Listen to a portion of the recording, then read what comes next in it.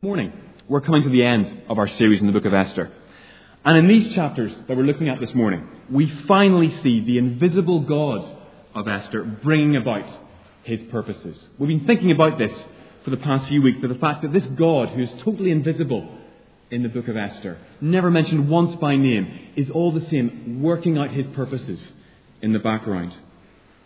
And we finally get to see God bringing his purposes to an end in these chapters.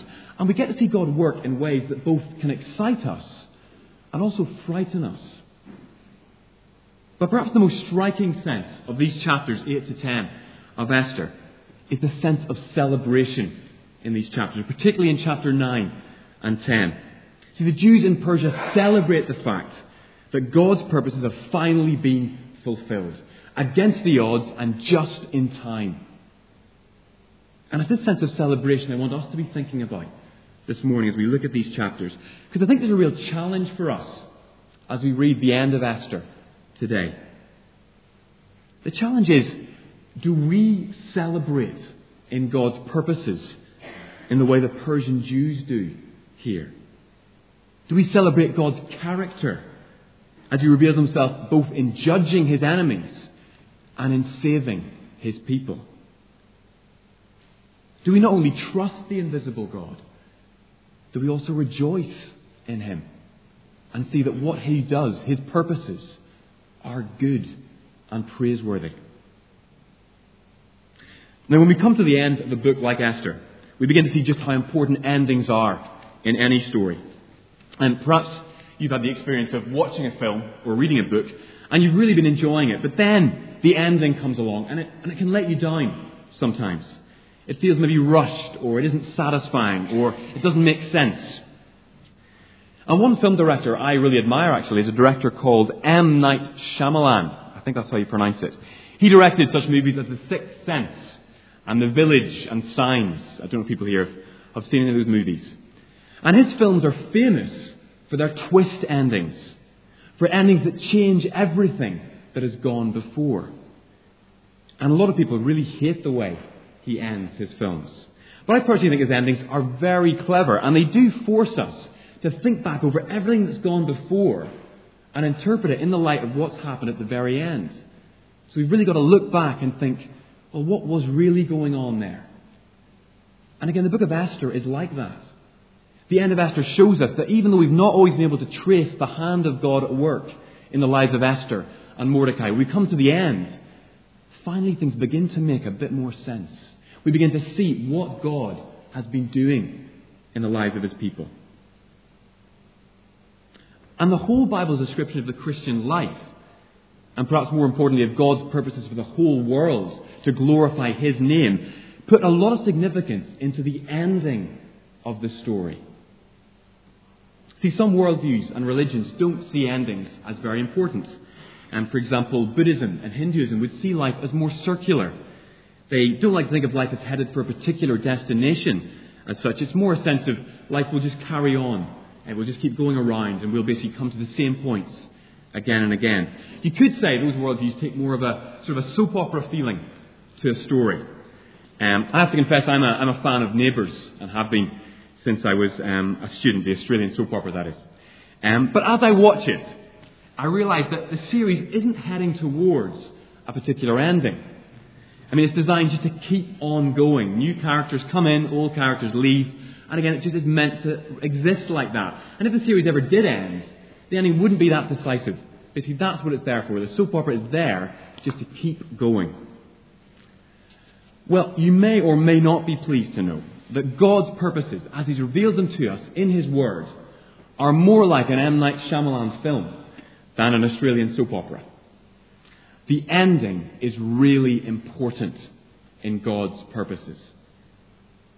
So that's true of our individual Christian lives on one level. Again, we can sometimes put a lot of stock in the beginning of our Christian lives, in first coming to trust in Jesus. But the Bible puts a lot more weight on remaining faithful to Christ throughout our lives. We maybe have a very exciting beginning to our Christian lives, but then sometimes we can fall into apathy or disobedience in our lives.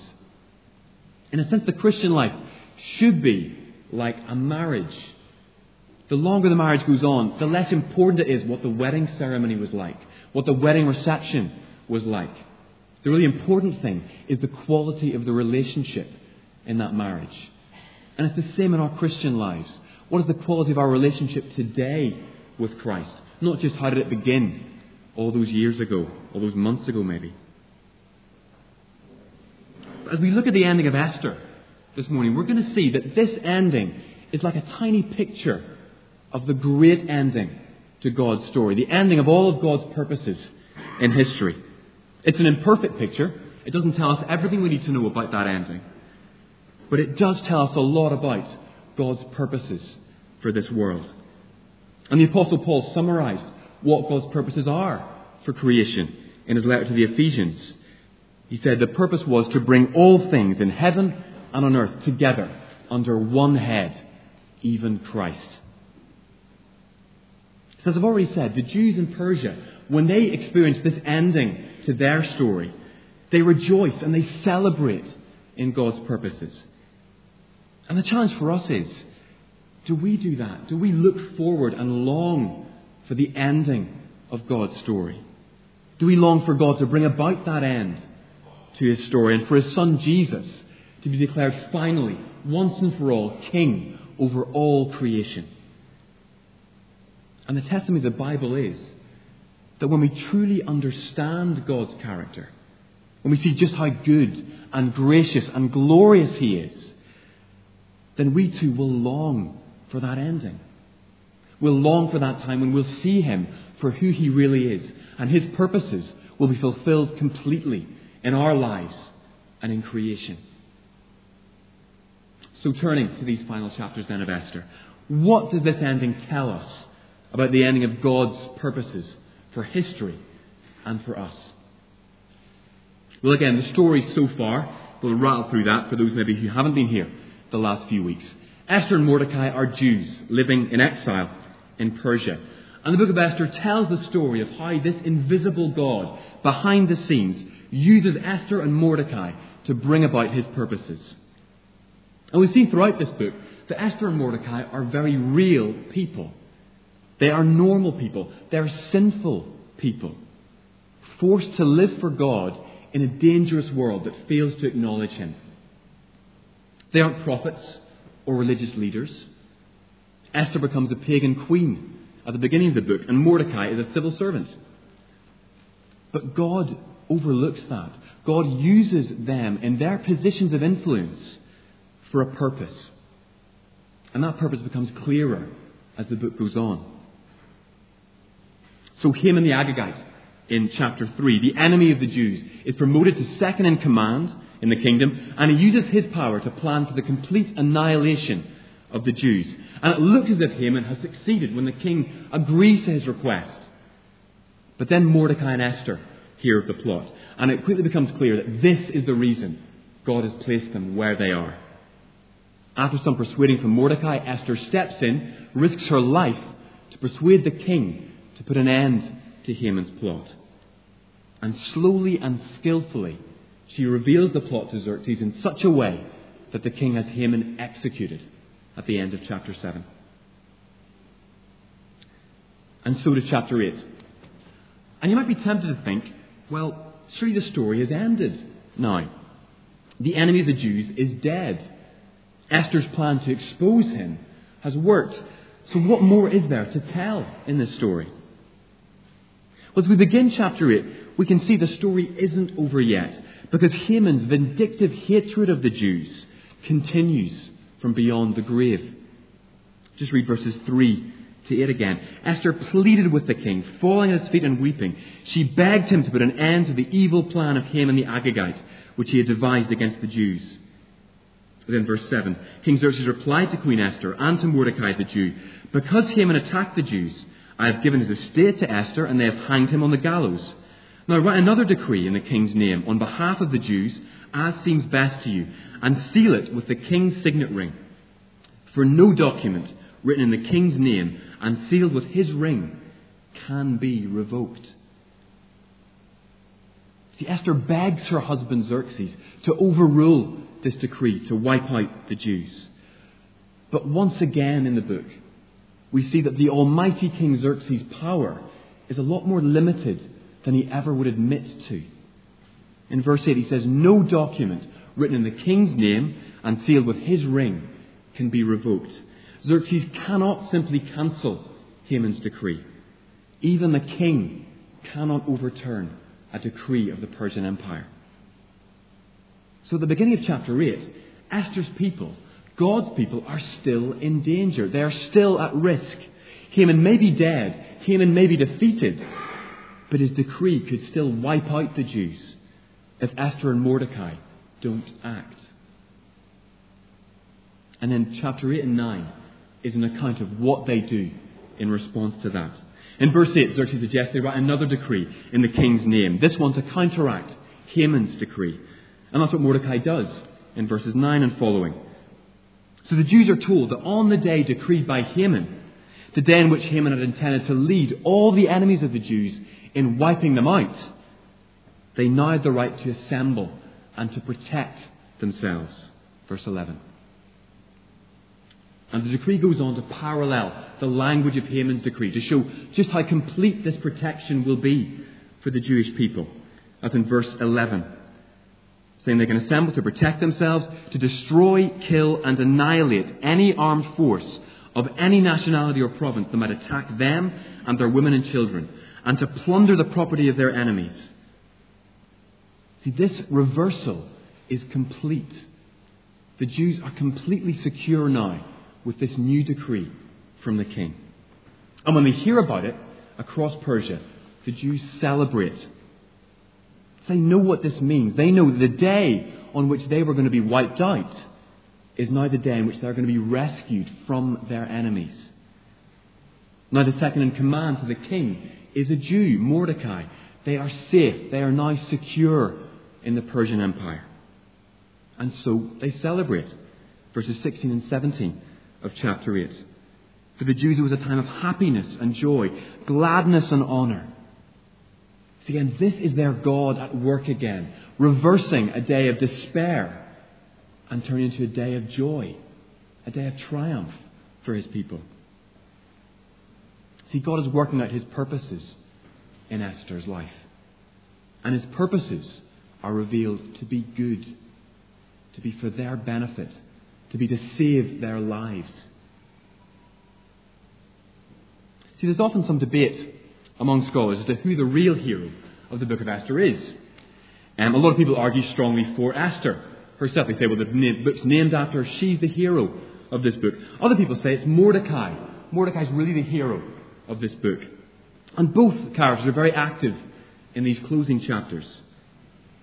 But as ever in Scripture, the real hero is revealed at the end to be God himself, to be the God and Father of our Lord Jesus Christ. And if you're a Christian here today, then it's your great God who the book of Esther urges you to celebrate, to rejoice in. You're to praise him for the fact that through this book he has fulfilled two purposes that always run parallel throughout his word. We're to praise God because he's the God who judges his enemies and who saves his people. And we need to look at those two aspects together because the Bible never separates them. The book of Esther doesn't separate them, and neither should we separate them. See, judgment and salvation have always gone together in God's purposes. The Garden of Eden, right back at the beginning of the Bible, just as God is judging Adam and Eve and throwing them out of Eden for disobeying him, he promises them there will be a Saviour who'll come from Eve's offspring who will destroy the serpent and reverse the curse in that garden. Then the Exodus from Egypt, at the same time as God is saving the Israelites from slavery, he's judging the Egyptians. The Red Sea the Israelites walk through is the sea that drowns their oppressors. And so it is with Esther, chapter 9. Looking at judgment first, just take a look at the first half of Esther chapter 9, and you can't get away from it. God is a God who judges his enemies. I'll just read verses 5 to 10 of chapter 9. The Jews struck down all their enemies with the sword, killing and destroying them, and they did what they pleased to those who hated them. In the citadel of Susa, the Jews killed and destroyed 500 men. They also killed Parshandatha, Dalphon, Aspatha, Paratha, Adalia, Aridatha, Parmashtha, Arisai, Aradai, and Vaistha, the 10 sons of Haman, son of Hammedatha, the enemy of the Jews. But they did not lay their hands on the plunder. See, again, the writer is going to great lengths to show just how complete the Jews' victory is here. And the threat posed by Haman is finally overcome with the death of his 10 sons. Now, presumably Haman's sons were killed while they were attacking the Jews in Susa, seeking to avenge their father's death. But they failed, and the writer wants us to know and record their names to show that Haman did not succeed in his plot to kill God's people. Basically, Haman has been judged by God. And the writer also goes to some lengths to show this was not a massacre of non-Jews in Persia. When you look at what chapter 9 describes, it was only the enemies who attacked the Jews that the Jews were permitted to fight and to defend themselves. And 3 times in verses 10, 15 and 16 of chapter 9, the writer emphasizes that the Jews did not lay their hands on the plunder. See, the Jews were not out of control here. Even though Mordecai's decree allowed them to take that plunder, they decided not to. Both to be wise in a way, to win the support of their neighbours, but also to show they did not want to get rich on the proceeds of their enemies. So again, this is not a massacre. It's not the Jews running out of control in chapter 9. There is a sense of control over their actions here. But there are difficult bits of this description in chapter 9. A difficult aspect comes in verse 13, where Esther asks King Xerxes for an extra day in which the Jews in Susa could defend themselves from their enemies. And Xerxes grants her request for that. And some readers fear that Esther is getting a bit bloodthirsty here and using her influence over the king in an ungodly way. And we've just got to acknowledge that the writer doesn't pass judgment on Esther here. He doesn't say whether she's right to do this or wrong to do this. It's certainly a possibility the extra day was necessary in the city of Susa. See, Esther doesn't ask for more time elsewhere in the empire. And in chapter 5 of the book, it makes it clear that Haman had a lot of friends and allies in Susa who may have kept on attacking the Jews beyond that first day. But whether or not Esther is going too far in asking for an extra day, there's still enough imagery in this chapter to tell us about the character of the invisible God of this book. The second half of chapter 9 describes what our response to that God should be. When the Jews hear that they have defeated their enemies, they've survived this day of slaughter, they have celebrations, and they call a great feast in the second half of chapter 9. Just read in chapter 9, verses 20 and 22. Mordecai recorded these events, and he sent letters to all the Jews throughout the provinces of King Xerxes, near and far, to have them celebrate annually the 14th and 15th days of the month of Adar, as the time when the Jews got relief from their enemies, and as the month when their sorrow was turned into joy, and their mourning into a day of celebration. He wrote to them to observe the days of feasting and joy, and giving presents of food to one another, and gifts to the poor. See, this is the beginning of the Feast of Purim, a very popular feast even today with Jews, a time of celebration and feasting at God's salvation. You see, God had judged his enemies. He'd saved his people. And the Jewish response was one of joy here. So what should a Christian make of all this? What should a Christian's response be in looking at these closing chapters of Esther?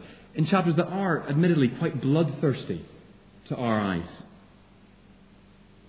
See, the New Testament is clear. We too, if we're Christians, serve a God who judges his enemies and who saves his people. The thing is, we're generally very happy about the salvation part of that and the joy part of that. It's the judgment part, it's the fear part that we don't like and we shy away from.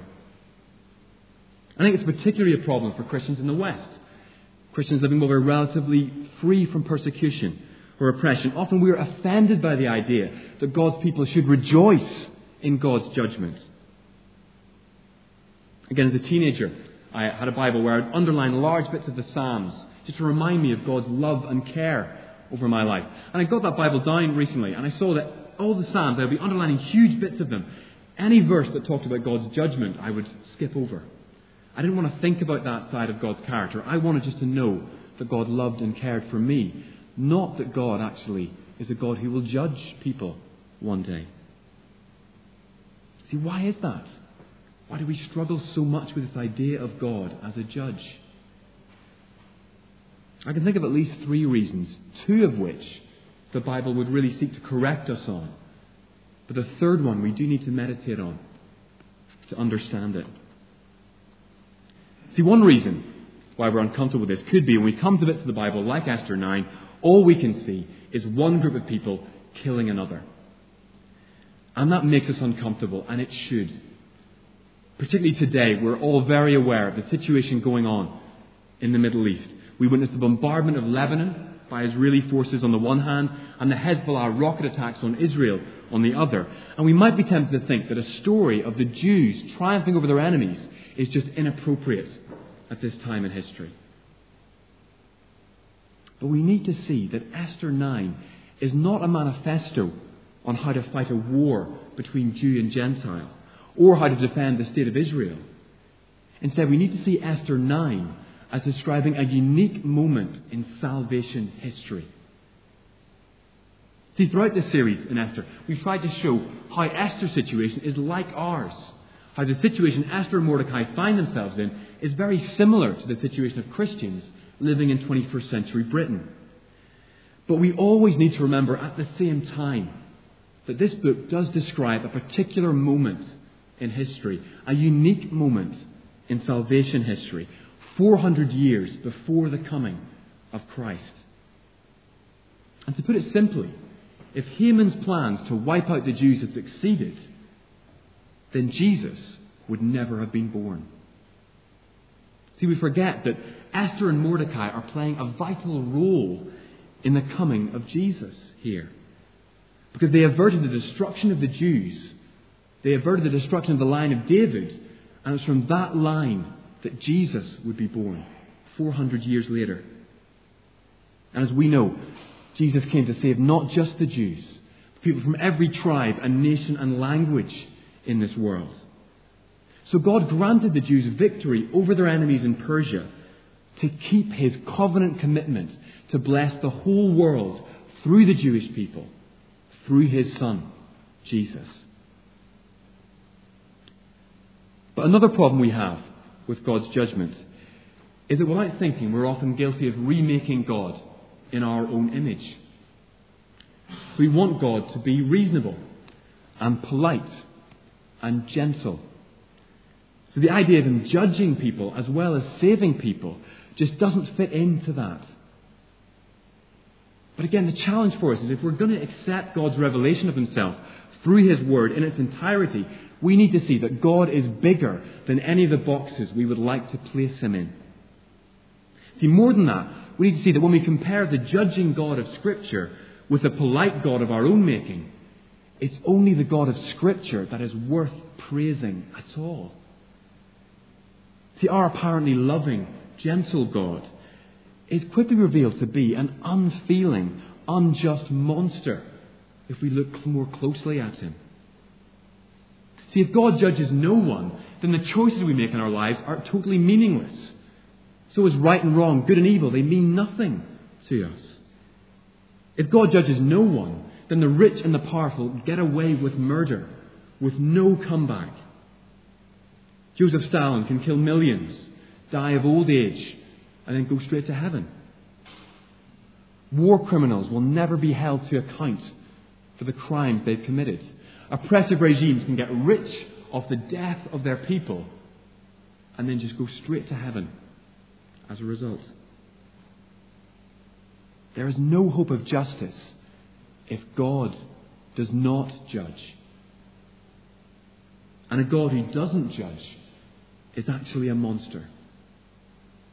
As one person once put it, the opposite of love is not anger, It's not wrath.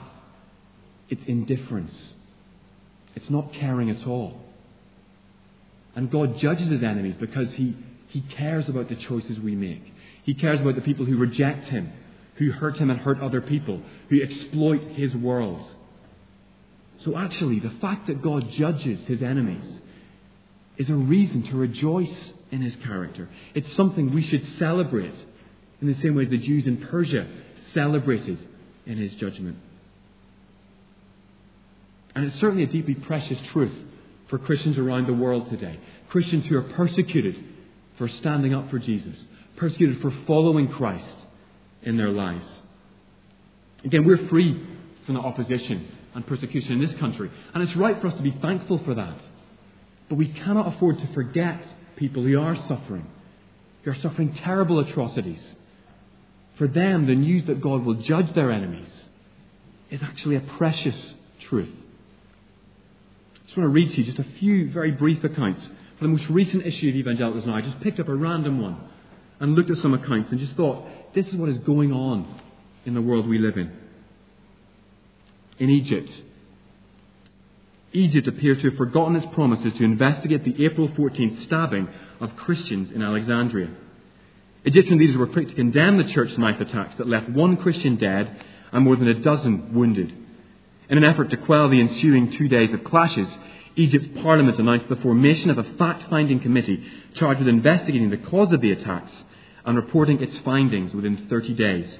More than 1 month later, the committee has yet to be formed.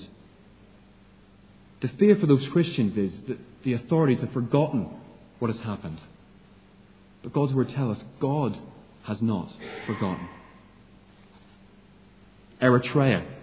2 days after an evangelical Christian mother was arrested from her home and jailed by Eritrean police, her 6-month-old son died in Nephisit, 10 miles east of Asmara. Genet Gebrabrim was arrested on May the 8th with 2 other Protestant women, also mothers with children, and members of Nephesit's banned Full Gospel Church. They were detained on accusations of actively witnessing about Christ. 2 days later, her baby, Hazael Daniel, died of unknown causes. Subsequently, the mother was released on bail. The other 2 mothers remain in police custody. And in India, at 10 o'clock p.m. on May 28th in Nadia village, Kargon district, Madhya Pradesh, a group of 5 Hindus dragged the wives of 2 Christians out of their homes and gang raped them. As the women's husbands tried to intervene, they were brutally beaten. The attack came after the council of a neighbouring village attempted to force the husband of one victim to renounce his faith.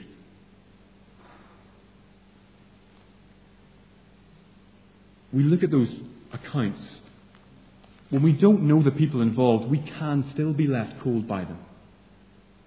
But we shouldn't. These are our brothers and sisters. And for them, the promise of justice, the promise of God's judgment, is deeply precious. And again, I hope you saw in those accounts, they're not sitting waiting for their enemies to be judged. They're not just sitting hoping one day God will punish these people. They're actively going out and seeking to share Jesus with these people so they can be forgiven, so they can become God's people too. And that's why they're getting killed and raped and imprisoned. See, God's judgment is not something we should apologize about. It's something we actually need if we're to keep going in trusting in Jesus. See, what about us in this country, in relative freedom and safety? Do we trust that God will reward us for following him, even when that might bring great difficulty or opposition here?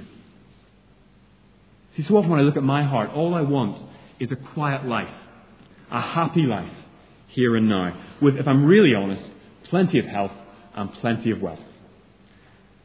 But that isn't the pattern for God's people. It wasn't the pattern of life for Esther and Mordecai. They were facing death throughout most of the book of Esther. It wasn't the pattern of life for the early Christians who were persecuted for following Christ. And it isn't the pattern of life for Christians today, both around the world where they're persecuted and also in this country today. We will suffer in this life. And God's word promises us that.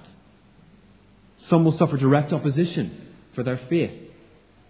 Some will face sickness and loneliness as part of living in this world. Some will suffer from particular sins, particular weaknesses that will always be a problem for them. And the challenge for us is, how will we endure that suffering? How will we get ready and prepare ourselves for the suffering that will come if it hasn't already? And the only answer for us is that we can trust in this God. We can trust in a God who will judge his enemies and who will save and reward his people. See, instead of a life of health and wealth, we will suffer. But that suffering will be followed by glory. See, that is the pattern of the Christian life right throughout Scripture. Suffering followed by glory, followed by reward. See, as we leave Esther and Mordecai at the end of the book of Esther, we leave them enjoying the rewards of their faithfulness. See, Esther is firmly established as queen. She is far more secure in her position than her predecessor Vashti was. While Mordecai is now second only to King Xerxes, and he uses his power wisely for the good of his people in chapter 10. See, Esther and Mordecai are being rewarded here for their faithfulness. And a question might follow on is, did they deserve that reward? And the answer is no. They didn't deserve a reward any more than we do. But the God they served is a God who rewards his people out of his grace, out of his generosity to them. You see, the final concern we can have about God's judgment is a legitimate one. Where does the fact that God judges people leave me? See, it's one thing to rejoice that Stalin and persecutors of Christians around the world will one day be judged. It's quite another to look in our own hearts and see the same sin, the same struggles that those people have given into. The fear of a Stalin, the hatred of a Hitler, the greed of a Robert Mugabe, they are all in our hearts as well. So how can we know that we will not be judged if this God we trust in is a judging God? See, it's right for us to be aware of our sin. It's right for us to react to God's judgment in that way. Not to be smug, not to think, yeah, that deals with those people over there. We need to look at our own hearts as well, always at the same time, confessing our sin, realizing we too deserve that judgment. But then also seeing that if we have asked God to forgive us, if we have asked God to make us righteous with his Son Jesus, then actually we have nothing to fear on that day of judgment. See, the book of Esther tells us the God who judges is the God who saves. And those two aspects of his character meet perfectly at the cross of Christ. See, on that cross, God judged the sins of everyone who trusts in his Son by placing them onto Christ and pouring out his wrath on them. And because of the cross, God calls those who trust in Christ righteous. They are not guilty. They are pure and clean now from their sin. And they're deeply loved and cherished because of the great price God has paid for them. The death of his Son, Jesus. See, God judged our sin and saved his people at the same time on the cross. And everyone who cries out to the crucified Jesus to forgive them is declared righteous by God. And God is committed to rewarding him or her in the new creation. Because that new creation is the ending of God's story, is the reward for God's people that affects everything else that has gone before. And the end of Esther ends with a feast, a celebration of God's purposes. And the book of Revelation tells us that the story of God's purposes for all of history will also end with a feast, with a banquet in heaven. Just read some words from Revelation 19. Then a voice came from the throne saying, Hallelujah, for our Lord God Almighty reigns. Let us rejoice and be glad and give him glory, for the wedding of the Lamb has come, and his bride has made herself ready. Fine linen, bright and clean, was given her to wear. Fine linen stands for the righteous acts of the saints. Then the angel said to me, Write, blessed are those who are invited to the wedding supper of the Lamb. And he added, These are the true words of God. See, the reward for God's people is a feast, is a banquet. It's the wedding supper of the Lamb. And there are so many rewards that will be poured out on us on that day if we are trusting in Christ. Many great rewards. No more death, no more pain, no more suffering. But there is one reward that will outstrip all of them. And that ultimate reward will be married life as the bride of Christ. So the ultimate reward will be that we will see the God who's made us, the God who loves us, and the God who gave the most precious thing he had to save us. And we will finally understand just how glorious and gracious and good that God is. See, like Esther and Mordecai, we can't see God today. But our future hope is that we will see him. We will worship him. And every single longing of our hearts will be satisfied in him. See, the ending of God's story affects how we live our lives today. We know that God will judge evil. We don't have to despair at that. We know that God will save his people and will reward them by seeing him face to face. And it's the ending of God's story we need to remember if we are to stay faithful to God in a world that rejects him and that can often reject us. I'll just finish with a few words from the Apostle Paul, as he says in 1 Corinthians 15, after meditating on our future hope of the new creation. He writes, Therefore, my dear brothers, stand firm. Let nothing move you. Always give yourselves fully to the work of the Lord, because you know that your labour in the Lord is not in vain. See, Esther and Mordecai's efforts were not in vain. They were rewarded by God. And our labour in the Lord too will be rewarded if we remain faithful to the God who is faithful to us.